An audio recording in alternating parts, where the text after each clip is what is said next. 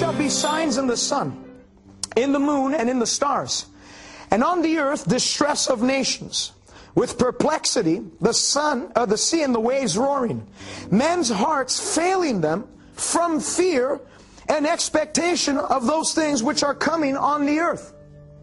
For the power of the air, or the heavens, shall be shaken. Verse 27, then they will see the Son of Man coming in a cloud with power and great glory. Now when these things begin to happen, look up. Lift up your eyes, because your redemption draws near.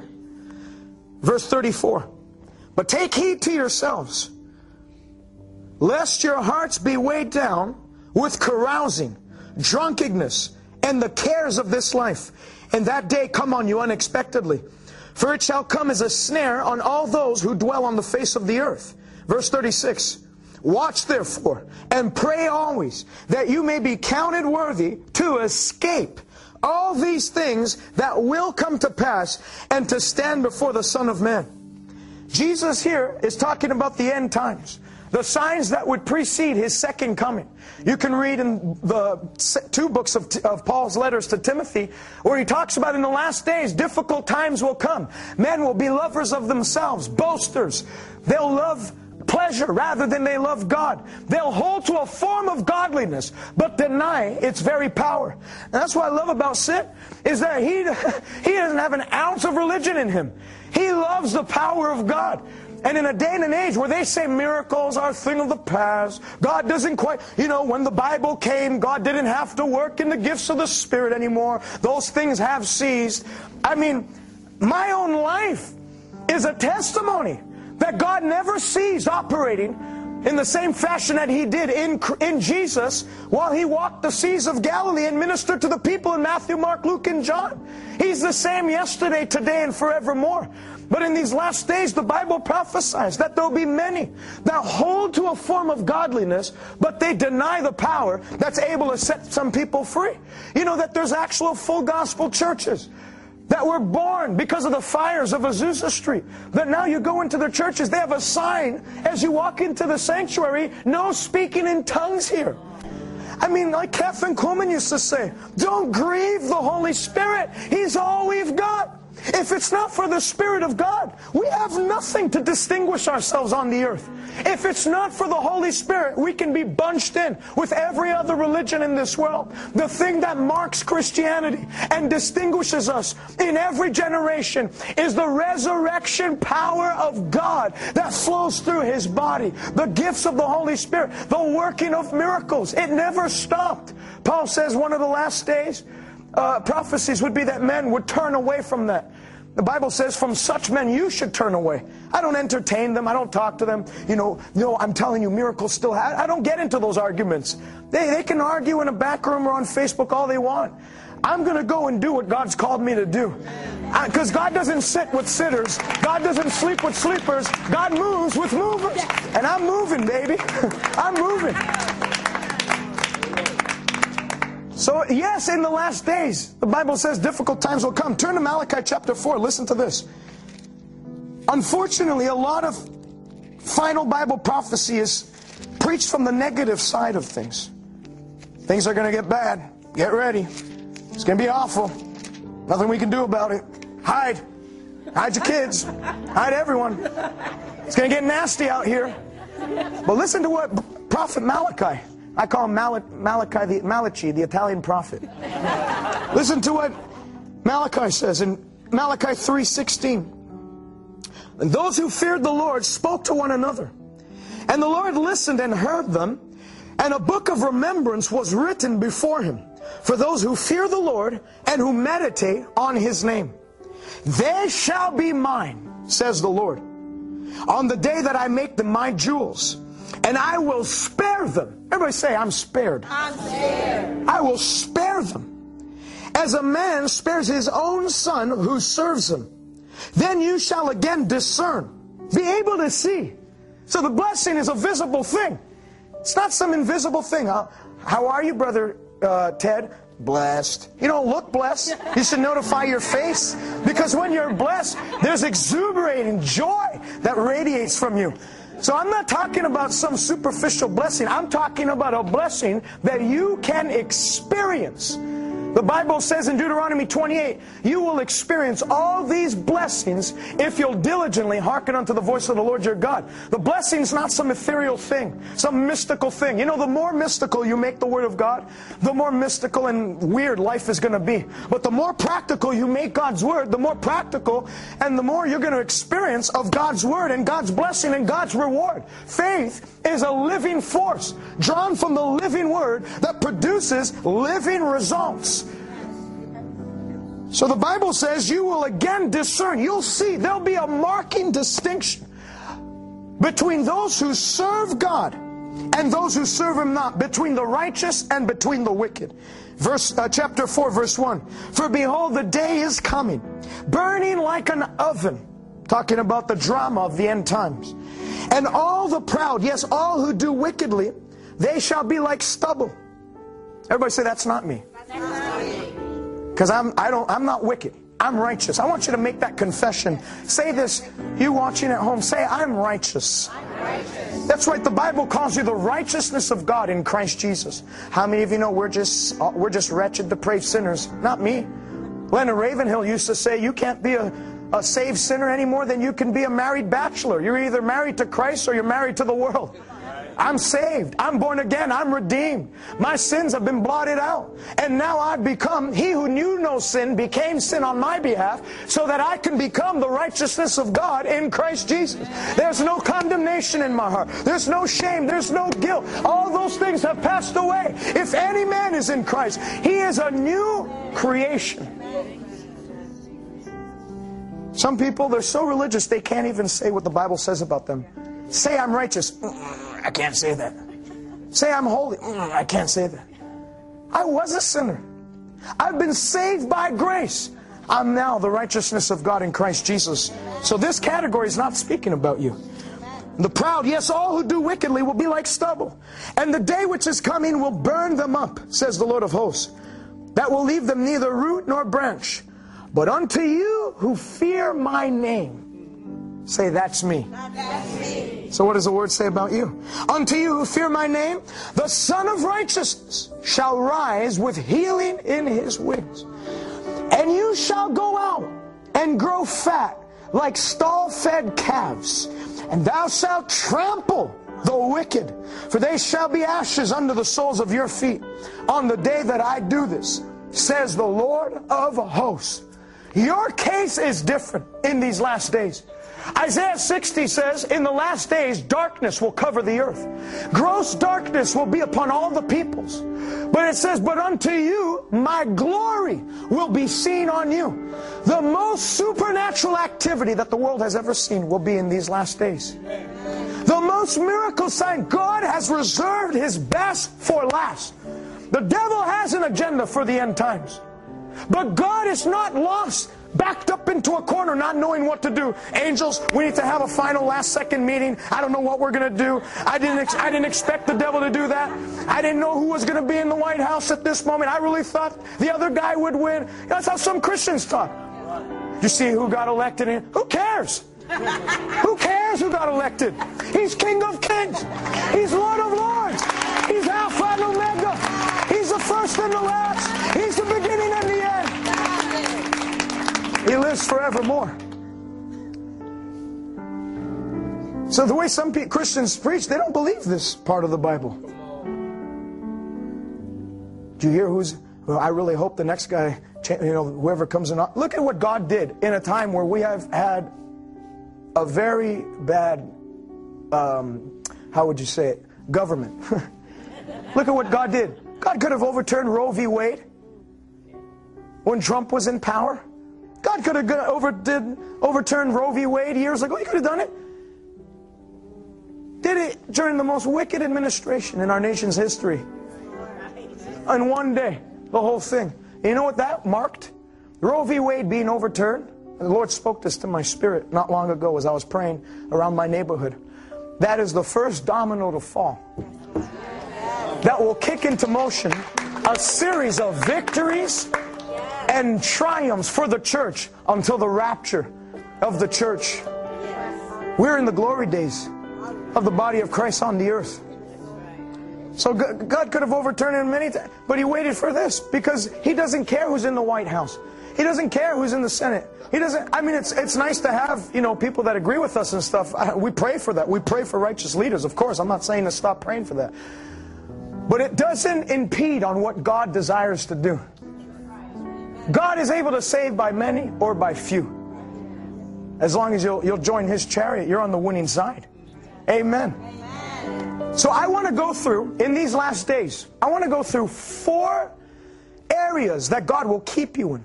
4 areas you don't have to worry about. No matter what the world experiences, it'll be minus you. 4 areas that God has never failed to protect His children in through all of biblical history. Number 1, in the area of sickness and disease. You don't have to fear viruses, pestilences, and deadly disease. Turn to Psalm 91. Psalm 91.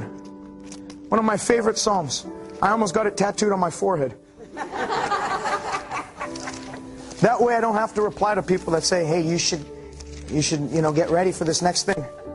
Just point them right there. Psalm 91.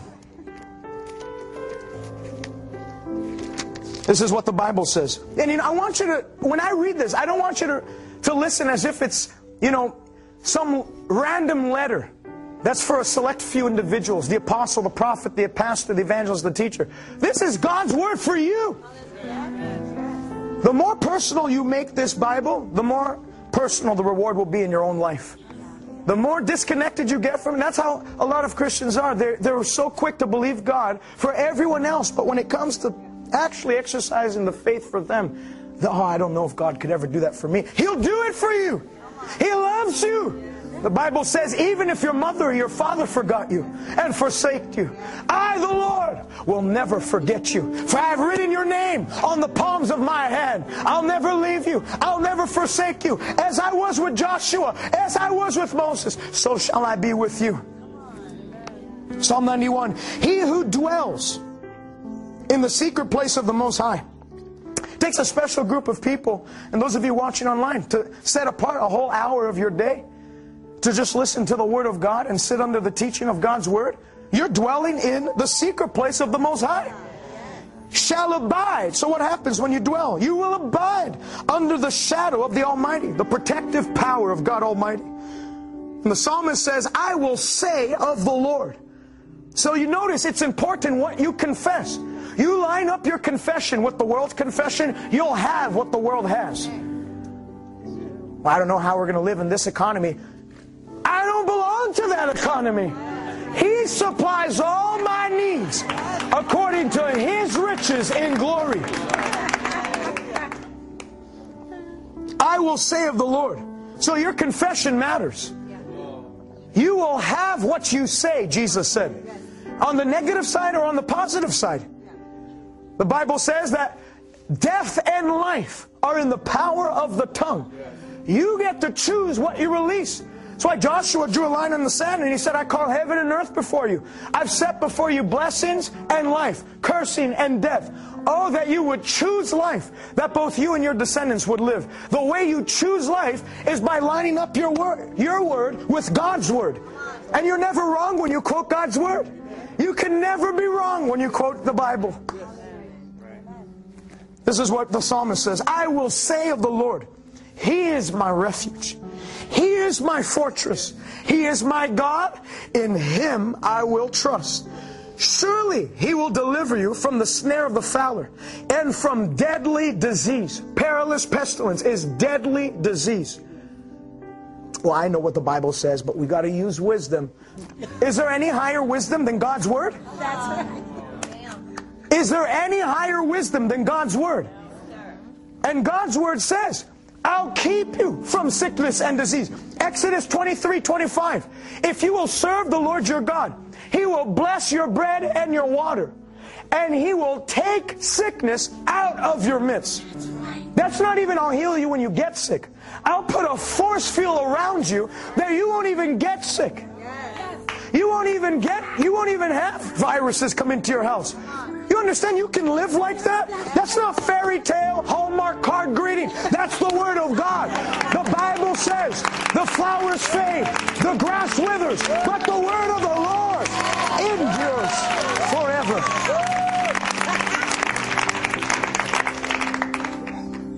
It's God breathed. It's God inspired. He didn't waste his time doing this so you can have some reading material as you get your butt whooped by the devil day in and day out. This is God inspired. This is God breathed. The same breath that breathed on Adam when life came into Adam is the same breath, the ruach, the spirit, the wind of God that is in this book. And you want to know what Reinhard Bonnke used to say? First time he was going up to preach a crusade in Africa, he was nervous. Imagine Reinhard Bonnke nervous, but it was his first time. And he didn't know exactly what he should do. And the Lord spoke to him and he said, "My son, my word in my mouth, the first time I spoke it, is just as powerful as when you speak it today." God's word in his mouth is just as powerful as his word in your mouth. That's why it's a risk to stay quiet. When the devil talks, talk back. When the devil launches an attack, launch a counterattack. If you are the Son of God, command that these stones become bread. What did Jesus do? Father, I just bind it. No, he didn't do that. You know what he did? It is written, man shall not live by bread alone, but by every word that proceeds out of the mouth of God. Came again. Took 3 scriptures to get the devil off Jesus' back. It won't take more than 3 scriptures to dismantle the plan of hell, to wipe you out. The thief came to steal, kill, and destroy. But you're walking into life abundantly today. Whether the devil likes it or not, he should have killed you when he had you. It's too late. You're walking in to the goodness of the Lord in the land of the living. Hallelujah. Perilous pestilence you shall cover. He will cover you with his feathers, and under his wings you shall take refuge. His truth shall be your shield and your buckler. You'll not be afraid of the terror by night. Everybody say, I will not be afraid. I will not be afraid. Those of you watching right now, say, I will not be afraid. I will not be afraid. It's a choice. Every human's going to feel the sentiment of fear, the emotion of fear. The spirit of fear will try to weasel himself in to anybody. It doesn't matter if you're a general in the faith. People think that men like Sid, generals of the faith, that they never experience fear ever in their life. No. It's just that at the sight of fear, at the moment fear knocks on his door, he knows how to take the thought captive to the obedience of Christ, cast down the stronghold, stamp on the devil's head, and then fill himself with words of faith. That's right. Whenever fear tries to make you cry, fear tries to get you discouraged, fear tries to get you to back down. Those are the 10 spies. We know the land is good. We know that God promised to give it to us, but, you know, if we're going to be real with ourselves, the giants are far too big for us. And what did they do? The people's hearts were, the Bible says, the people's hearts were discouraged. Joshua and Caleb had said the opposite, and they picked up stones to stone them. People of faith can never be understood by people of unbelief. People that are on the same frequency. It makes no sense. It's like you're speaking a different language. But I don't care if you don't understand me. God understands the language of faith. And without faith, it's impossible to please God. But when you got faith, He is a rewarder of them that diligently seek Him. You're going to taste of that reward in Jesus' name. So you, whenever fear tries to make you cry, do the opposite. Laugh. Laugh. Laugh. Ha ha ha. Sometimes you got to laugh in the natural and then it kicks in. The Bible says in Philippians 1:28, in no way should you be terrified of your adversary. In no way should you be terrified of the devil, which is a sign to him of his destruction, but to you of your salvation. When you learn to laugh after the devil's thrown his best at you, it's like hell has to group up and have a meeting and say, I don't know what's going on. We've done everything.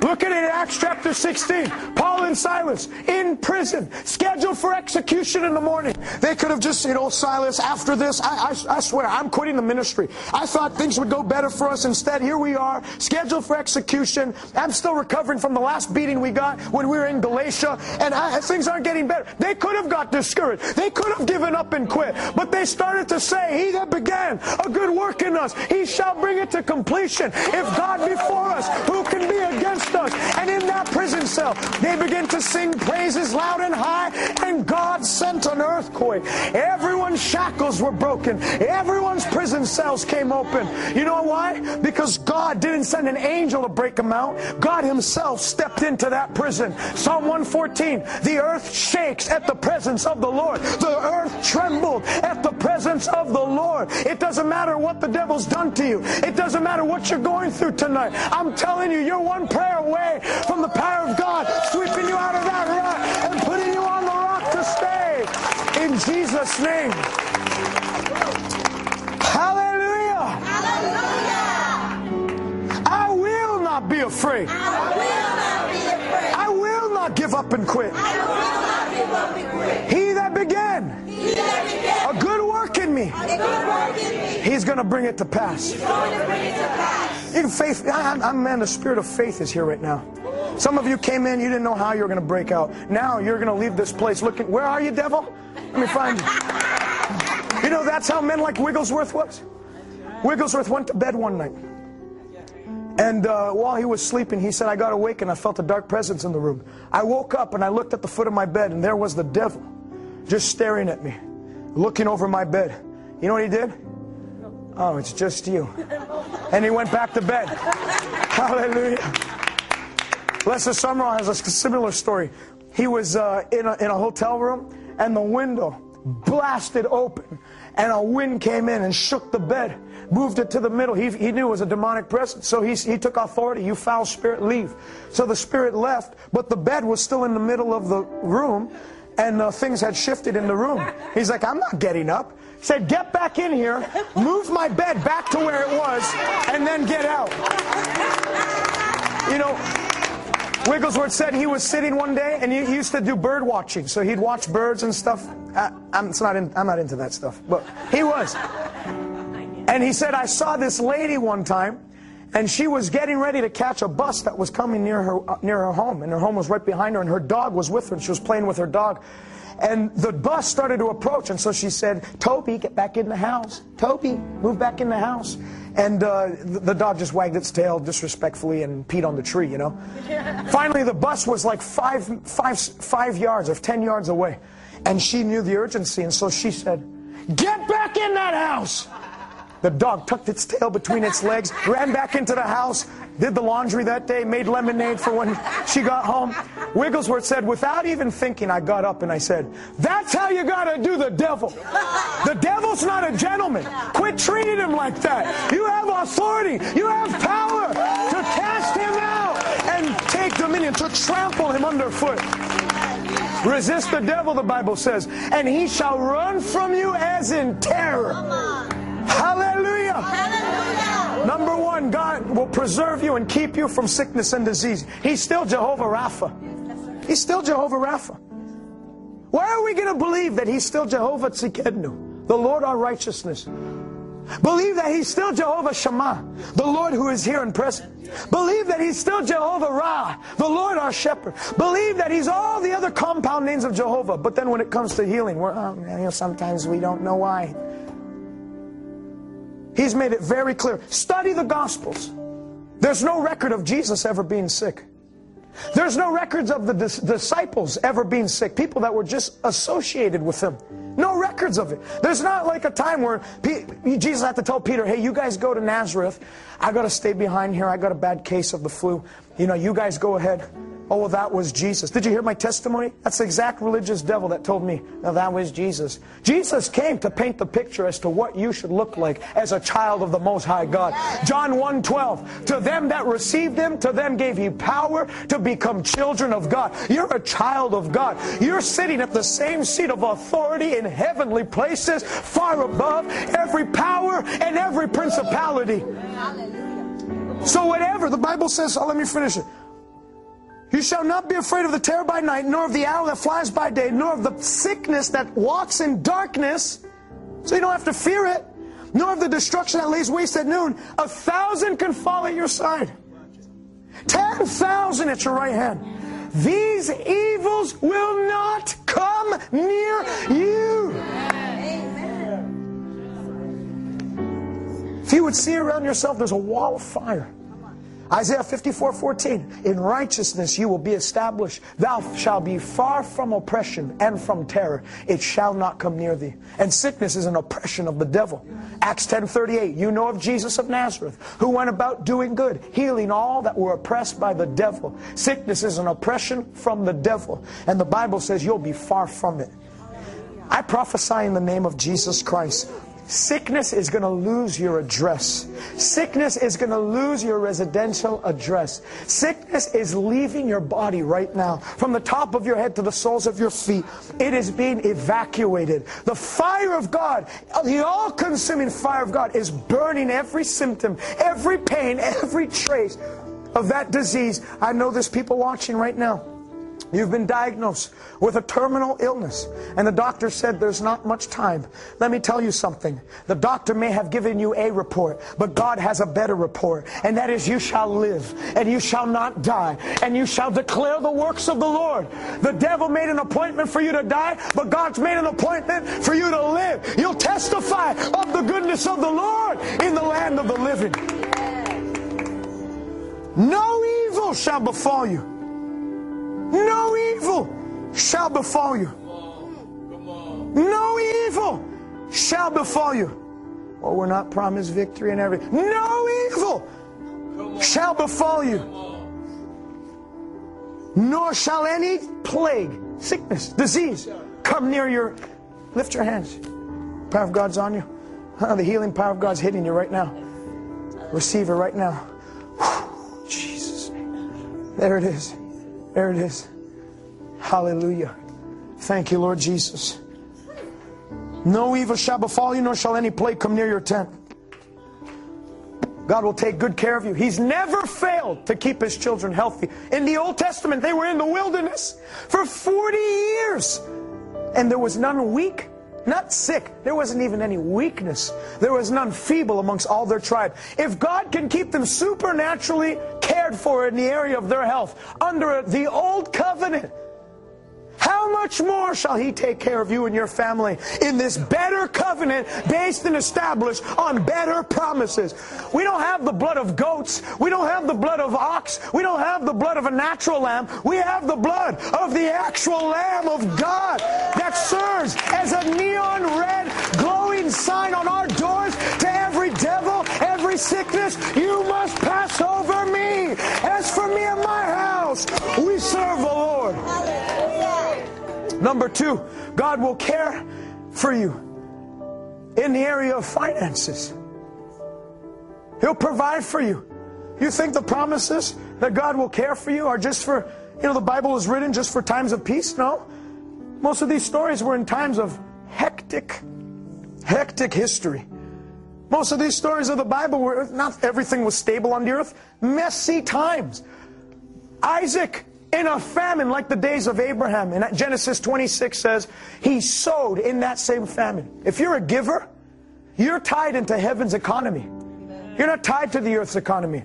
You seen the stock market? It's going to crash. I look at the glory market, and it never crashes. Stock market can crash all it wants. But just like Isaac sowed in the midst of the famine, he connected his finances with heaven. He was a giver.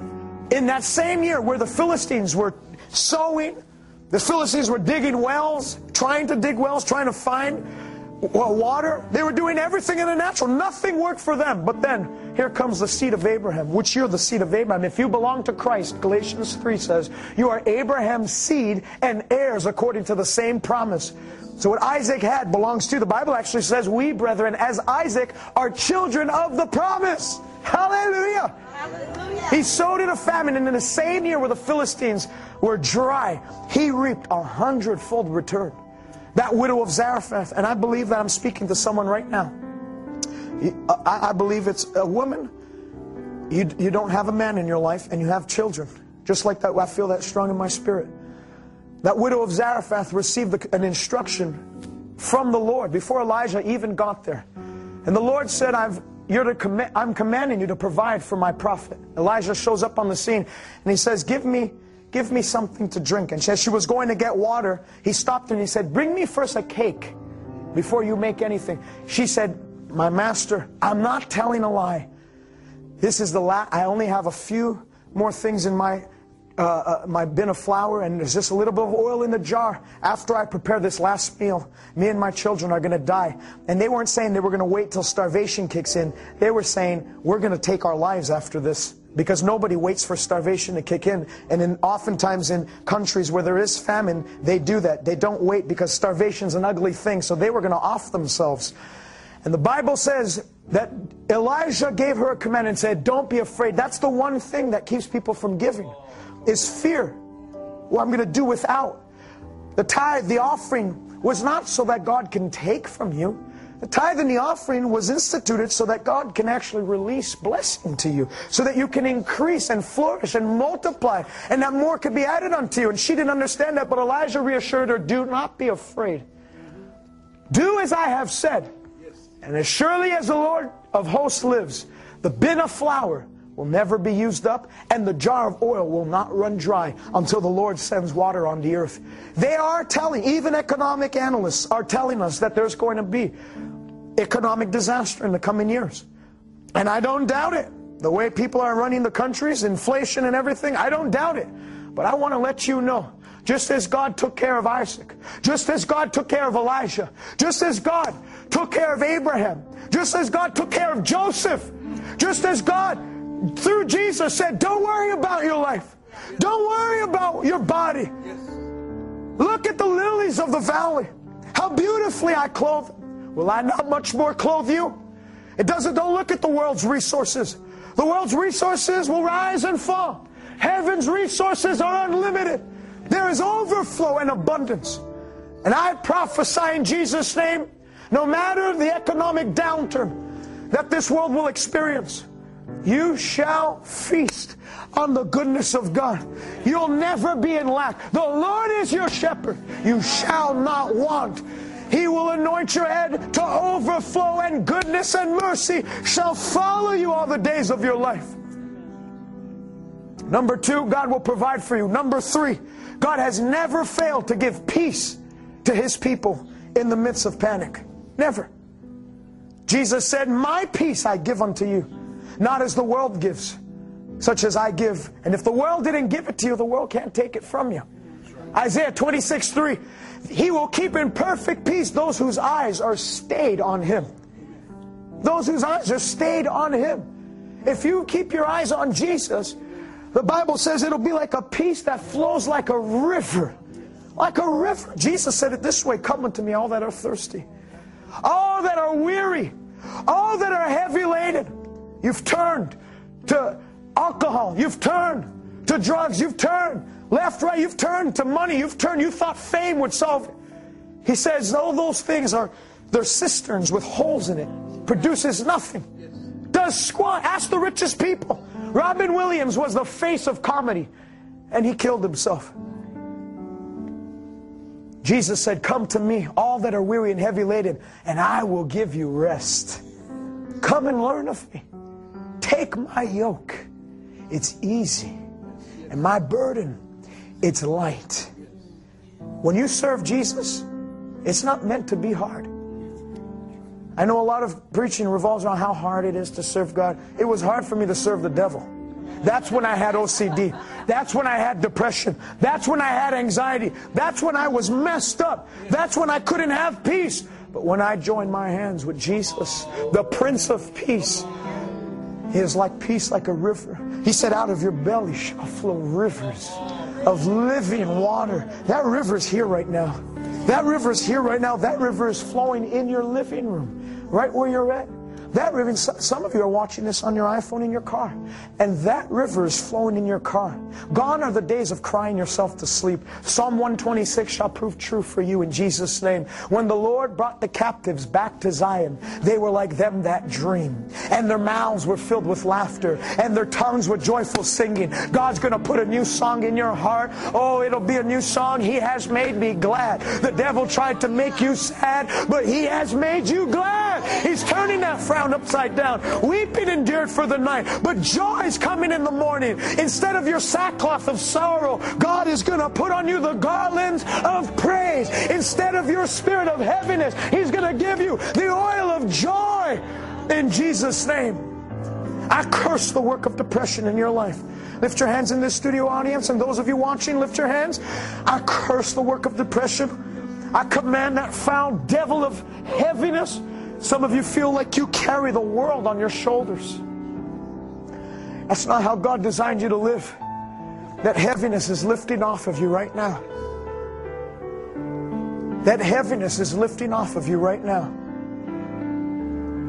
Be anxious for nothing, but in all things by prayer and supplication make your request known to God. For the God of peace, He's called the God of peace.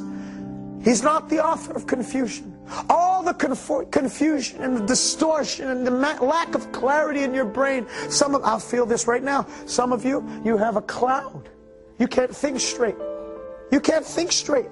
The simplest things, mathematical equations, 5 + 5, it's hard for you you can't think straight. There's a cloud. That cloud is dissipating right now. It's evaporating right now. It's lifting off of you right now. And the mind of Christ shall begin to operate in and through you. In Jesus' name. Amen. I mean, do you ever see Jesus panicking? No. That mind is in you. The mind of Christ is in you. Do you ever see Jesus depressed? No. That joy is in you. That mind, Jesus said, abide in me and I will abide in you. So that means whatever doesn't flow through Jesus has no place in my life. You have to have a holy violence, an aggressive action towards those things. You can't just, in the Lord's timing. His timing was 2,000 years ago at the cross. He's been waiting on you. Redemption is a finished fact. I'm not waiting to be redeemed. I is redeemed. I am born again. I can pull up a seat to the table of God and feast on His blessing. I can order anything off this menu now because I'm redeemed. I've been invited to the table of God. This is the menu. You can go to Isaiah 53:5 and say healing's on the menu. I'm ordering that today. You can go to Philippians 4:6 that says that the God of peace will guard your heart and mind in Christ Jesus. Mental peace, mental clarity is on the menu. I'm ordering that on the menu today. The Bible says He'll give me rest. I'm ordering rest today. Whatever it is you need, the Word of God is the menu, and you can order anything off of it and experience that in your life right here. Number 3, God has never failed to provide peace for His people.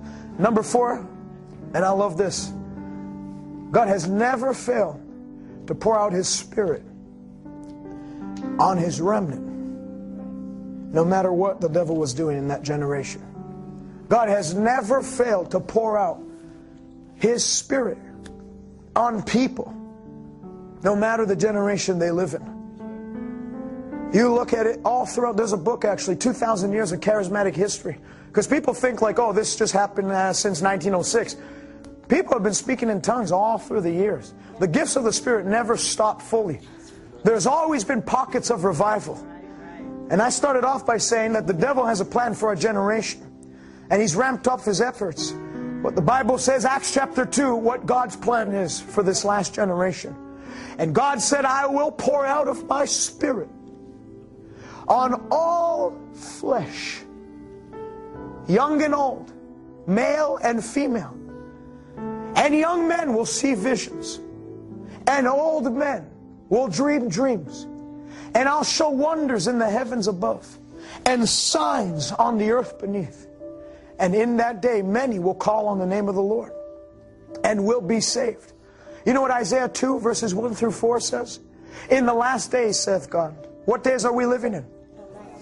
He said, in the last days, says God, the mountain of the Lord, which represents the church in prophecy, will be higher than the mountains of the earth, and all nations shall flock unto it.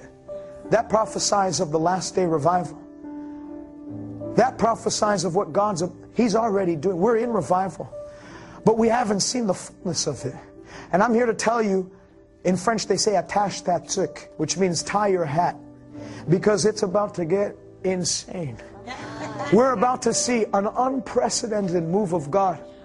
I was talking to Sid once, and he said, don't put God into a box. It doesn't matter what you have seen. God is going to blow past the expectations of people. We're going to see new things. We're going to see whatever you saw in Reinhard Bonnke's ministry. We're going to see beyond that. Whatever we see in A.A. Allen's ministry, we're going to see beyond that. Whatever we saw in T.L. Osborne's ministry, we're going to see beyond that. God has reserved His best for last. And you're part of that generation that's going to usher it in. That's why God wants to fill you with His Spirit to overflow. God cannot just do things at random on the earth. He just can't. He doesn't just do things. He moves through His body. He moves through people. The Bible says the eyes of the Lord run to and fro throughout the whole entire earth, seeking one whose heart is loyal to Him. When God wanted to shake Samaria, He called Philip. When God wanted to shake Cornelius' household, He didn't send the angel to preach to Cornelius. He sent the angel to tell Cornelius, get Peter, and he's going to tell you words by which you can be saved. God uses people to get His work done. God used Esther to break national Israel out of the hands of Haman. God used Joseph in the days of 7 years of famine to preserve the human race from extinction. God used Abraham to bring his seed, Jesus, on the earth. God used David. Everybody's complaining about the Goliath in our generation, just like the Israelites did. They backed down. He's too big. His sword's too big. His javelin's too big. David got on the scene anointed with the spirit of might. And he said, who is this uncircumcised Philistine that he should defy the armies of the living God? This very day I will cut your head off and feed your body to the birds of the air. God's raising up the tabernacle of David. A generation of Davids are rising up. And we're about to see an accelerated harvest in these last moments of time. Samson is a type of the church. Samson started out, his hair was long. He obeyed, he didn't compromise, and God worked mightily through him. Did some of the greatest victories of the Old Testament in the book of Judges through the life of Samson. Then Samson compromised. He lost the anointing. And he was tied to the pillars of the Philistine camp. And they mocked him and scoffed at him. And the devil can mock a powerless church. The devil can mock a compromising church. The devil can mock a church that hasn't put on spotless, without spot, without blemish garments. But in that moment where Samson was, his eyes gouged out of his sockets, tied there, being spat on, he prayed one last prayer. He said, God, give me one more victory. One more victory. Don't let me go out like this. The Bible says his hair began to grow again. And the Spirit of God came on him as he had received before. And he pulled the pillars down. And Samson, in his death, killed more Philistines than in his entire lifetime. That's a type of the church. We compromise along the way. But God's raising up a generation of uncompromised, righteous people who said, I'm not going to hold to a form of godliness. I'm going to have the power of God at work in me. I'm going to fast and pray to secure power with God, to see my generation freed from the power of the devil. Like David said in Psalm 71:18, God, forsake me not, even when I'm gray-headed and old of age, until I've shown your power to this generation and thy mighty works unto all who come. The hair's growing back on the church. We're going to see more souls saved in these next few moments of time before the rapture of the church than the entire history of the church combined. And you get to be a part of it. I'm not going to sit on the sideline. I'm marching on in the army of God as a trained Navy SEAL to see God work through me and reach this generation. How about you?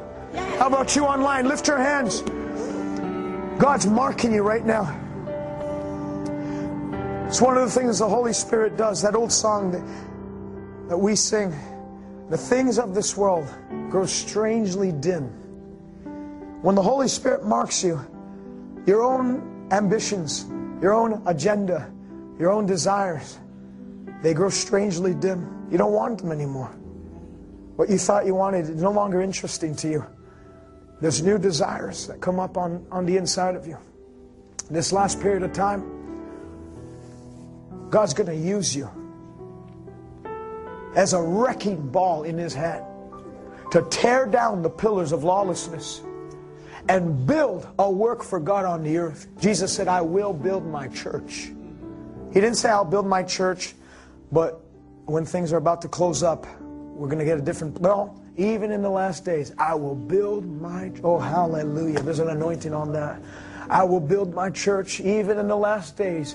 And the gates of hell will try, and the gates of hell will attempt to prevail against the church, but it will fail every single time, because there's no weapon formed against the body that can ever prosper. And every tongue that rises up against it shall be condemned. I feel this so strong in my spirit. There's some of you watching right now. You have the call of God to go into a nation that you're not even allowed to get into.